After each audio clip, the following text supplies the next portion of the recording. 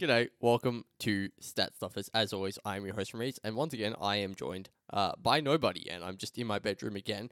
Dylan's out of town for Easter, but I am here to bring you a different kind of episode. So you may notice if you're watching a video that I'm wearing a tie, and this tie has kangaroos on it. So if you can see that, and the reason for that is I am hopping to conclusions today. I was gonna say jumping, but I wanted to bring it should be jumping, but I wanted to have a prop. I had this kangaroo tie, which, by the way, can we just appreciate how well I've tied this? Like, look at that. That's a solid knot. Jason Tatum taught me how to do that one. um, but yeah, we are hopping to conclusions about each and every series today. So we've only had one game from every series. It will be more than that by the time this episode comes out tomorrow morning, as of when I'm recording this. But so far, we have seen one game from every single series, and I'm going to run through each one and give you a conclusion that I'm hopping to, essentially. So let's start with the West in the 1-8 matchup. And the way I'm going to demonstrate my conclusion here, what I'm hopping to here, is through a visual demonstration. So if you're listening on audio, jump over to YouTube because I'm about to give you a visual demonstration.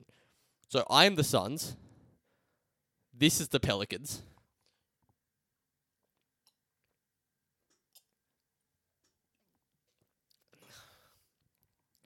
Oh. Wow, I regret that a lot.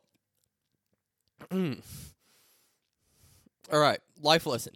Don't skull $7 wine for a bit. It's not funny. It just sucks. Wow, that's awful. But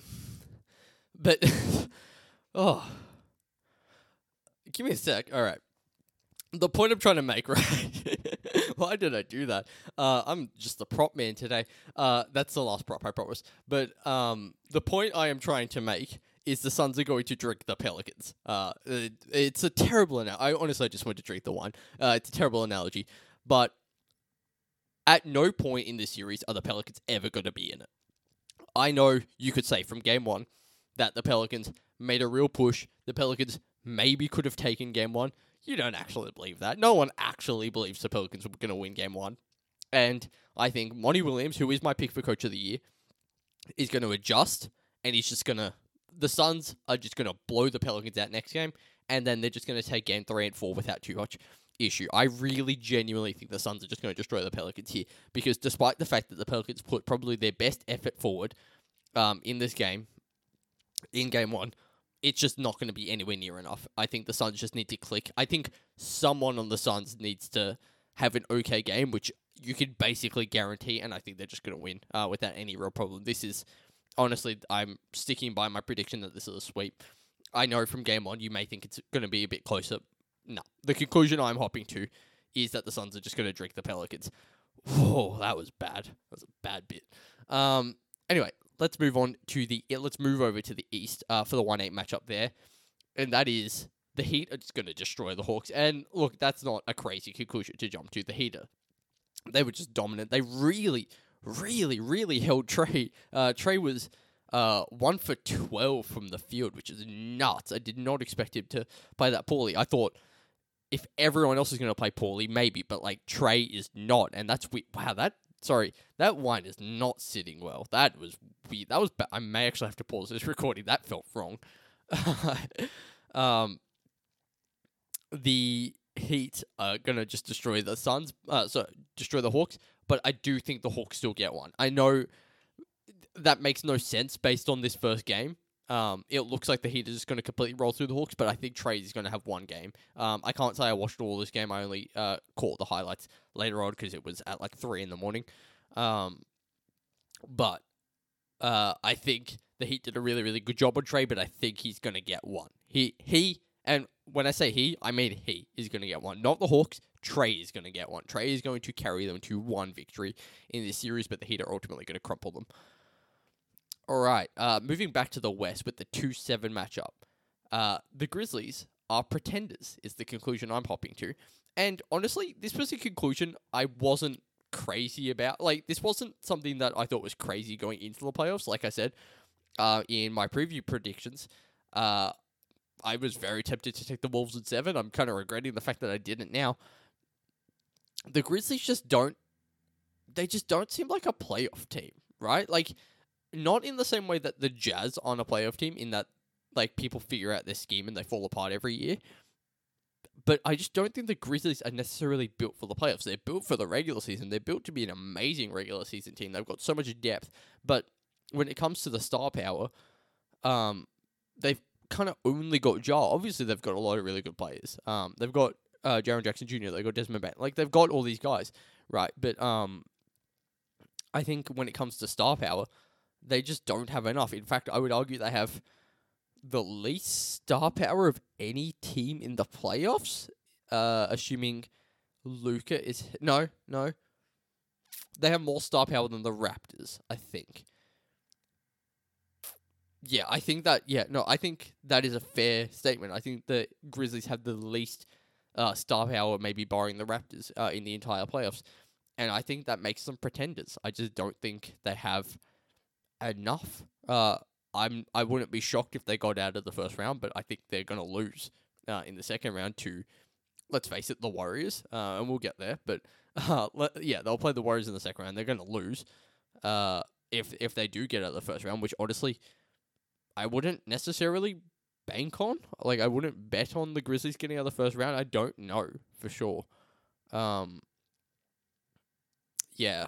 So the Grizzlies are pretenders, and that's honestly a pick I would have made going into the playoffs. I never thought the Grizzlies were contenders. I know they're the second seed in the West. Never thought they were contenders. And while no one has me on record of that, just take my word for it. Now, the 2-7 matchup in the East. This one's not a crazy conclusion that I'm happy to. Celtics Nets is going to be the best first round series. I was going to say Celtics Nets is going to be an all-time classic. I don't actually think that's true. Better for clickbait, though. No, it's going to be a really, really good series. Obviously, like, the way this game ended was insane. I think, for sure, this is going to be a long series. Both teams have a lot of star power. Interesting from the Nets that, like, KD and Curry did their thing, and a couple other guys did their thing as well. Yet they still lost, and that was kind of the exact formula I thought they needed to get a win, right? Like, they needed KD and Kyrie to just do their thing and, like, score a lot of points combined, score, like, 50, 60 points combined, and then just, like, 2 or 3 other guys to just do their thing, which a couple of guys did. I believe Claxton had, like, 12 or 14. I don't remember who else did.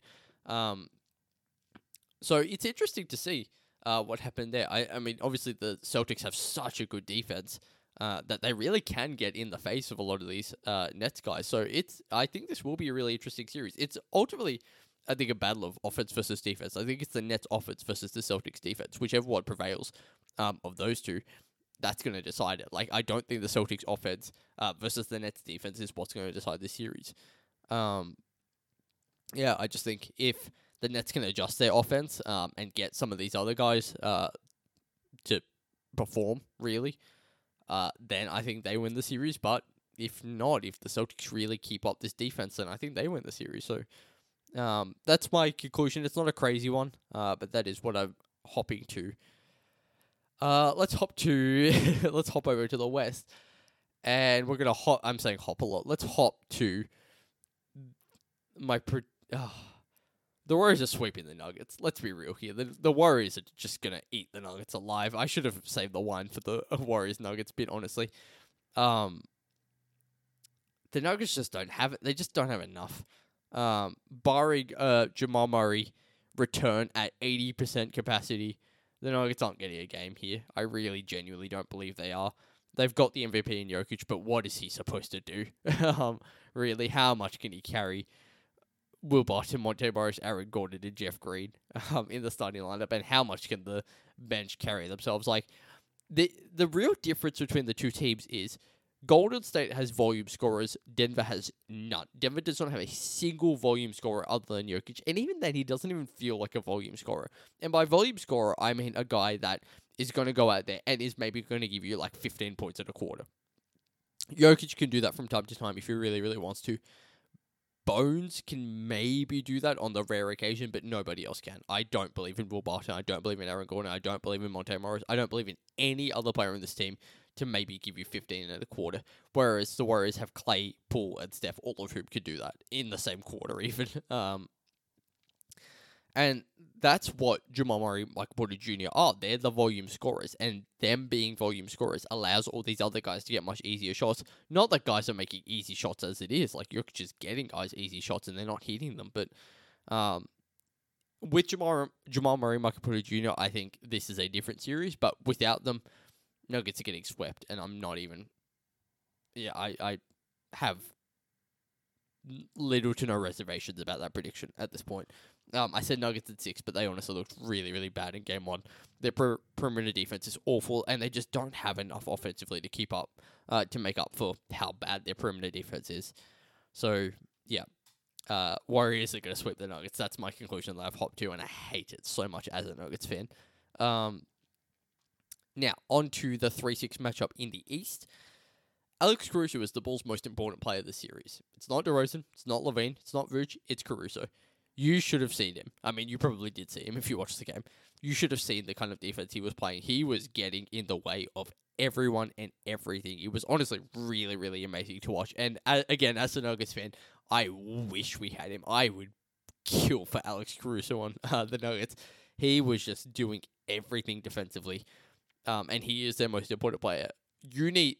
They are going to get wins if Zach LaVine, DeMar DeRozan, and Vooch do their normal things, and Alex Caruso plays like that. They're going to get wins, and they're honestly in for a long shot to win this series. I don't think they're going to win this series, but they're in for a long shot if their main guys do their normal thing, and Alex Caruso plays like that, because he was so effective for them. I can't say I watched a whole lot of the game. I was out while it was happening, but from what I did watch, Alex Caruso was just so important. He was making so many amazing defensive plays. He is the most important player on that team for this year. He's the X factor, I guess I should say. Maybe not necessarily the most important player. Like, obviously, without Zach LaVine, they have no chance of the series. Without DeRozan, they have no chance of the series. But without Caruso, with Caruso, that gives them a chance in this series, I should say. Now, on to the 4-5 matchups. In the West, I got nothing. Honestly, I said I was hopping to conclusions for every team. I got nothing for Jazz Mavs, honestly. Game 1 went exactly as I think everyone expected. Okay, maybe not. I think people were maybe expecting the Jazz to win by a bit more. I wasn't, though. I was expecting the Jazz to win by somewhere between 5 to 10 points without Luka there. Without Luka there, yeah, I guess the Jazz win. With Luka there, I think the Jazz get absolutely destroyed. I don't have a conclusion I can hop to, really. I think everything that's going to happen is kind of what everyone expects to happen, really, in this series. It all depends on Luka's health at this point. And my final prediction that I'm going to hop to is Raptors can't have it both ways. Again, I'm copying out a little bit here because this isn't really a conclusion I'm hopping to, but Raptors can't both give up everything. The Raptors can't both stop Embiid and also stop everyone else at the same time. They have to pick one. In Game 1, they picked stopping Embiid, and they did a really, really, really, really good job at it. Embiid had to take 11 free throws to get 19 points. But Tyrese Maxey had, I think, 38. James Harden had 20-something and 14 assists. Tobias Harris had 20-something as well. Joel Embiid was their 4th leading scorer. You can't stop Embiid and then give up everything to everyone else. I don't know. I believe in Nick Nurse. I think he is genuinely one of the best coaches in the league, if not maybe the best coach in the league in like a playoff series. But they need to adjust really, really badly, and Nick Nurse needs to figure that out. Now, he needs to figure that out in Game 2. He doesn't have till Game 3. He doesn't have until the Raptors get back to Toronto. He has to figure it out in Game 2 how they're going to adjust, because this is going to be a battle the entire series. He needs to figure out how they're going to stop Joel Embiid and also not let everyone else go off. Or he needs to figure out how they're going to stop everyone else and deal with the fact that Joel Embiid is going to score 40. So Raptors cannot have it both ways. That is the conclusion that I am hopping to for this series. All right. That is just about it. So if you've enjoyed this series, whoa.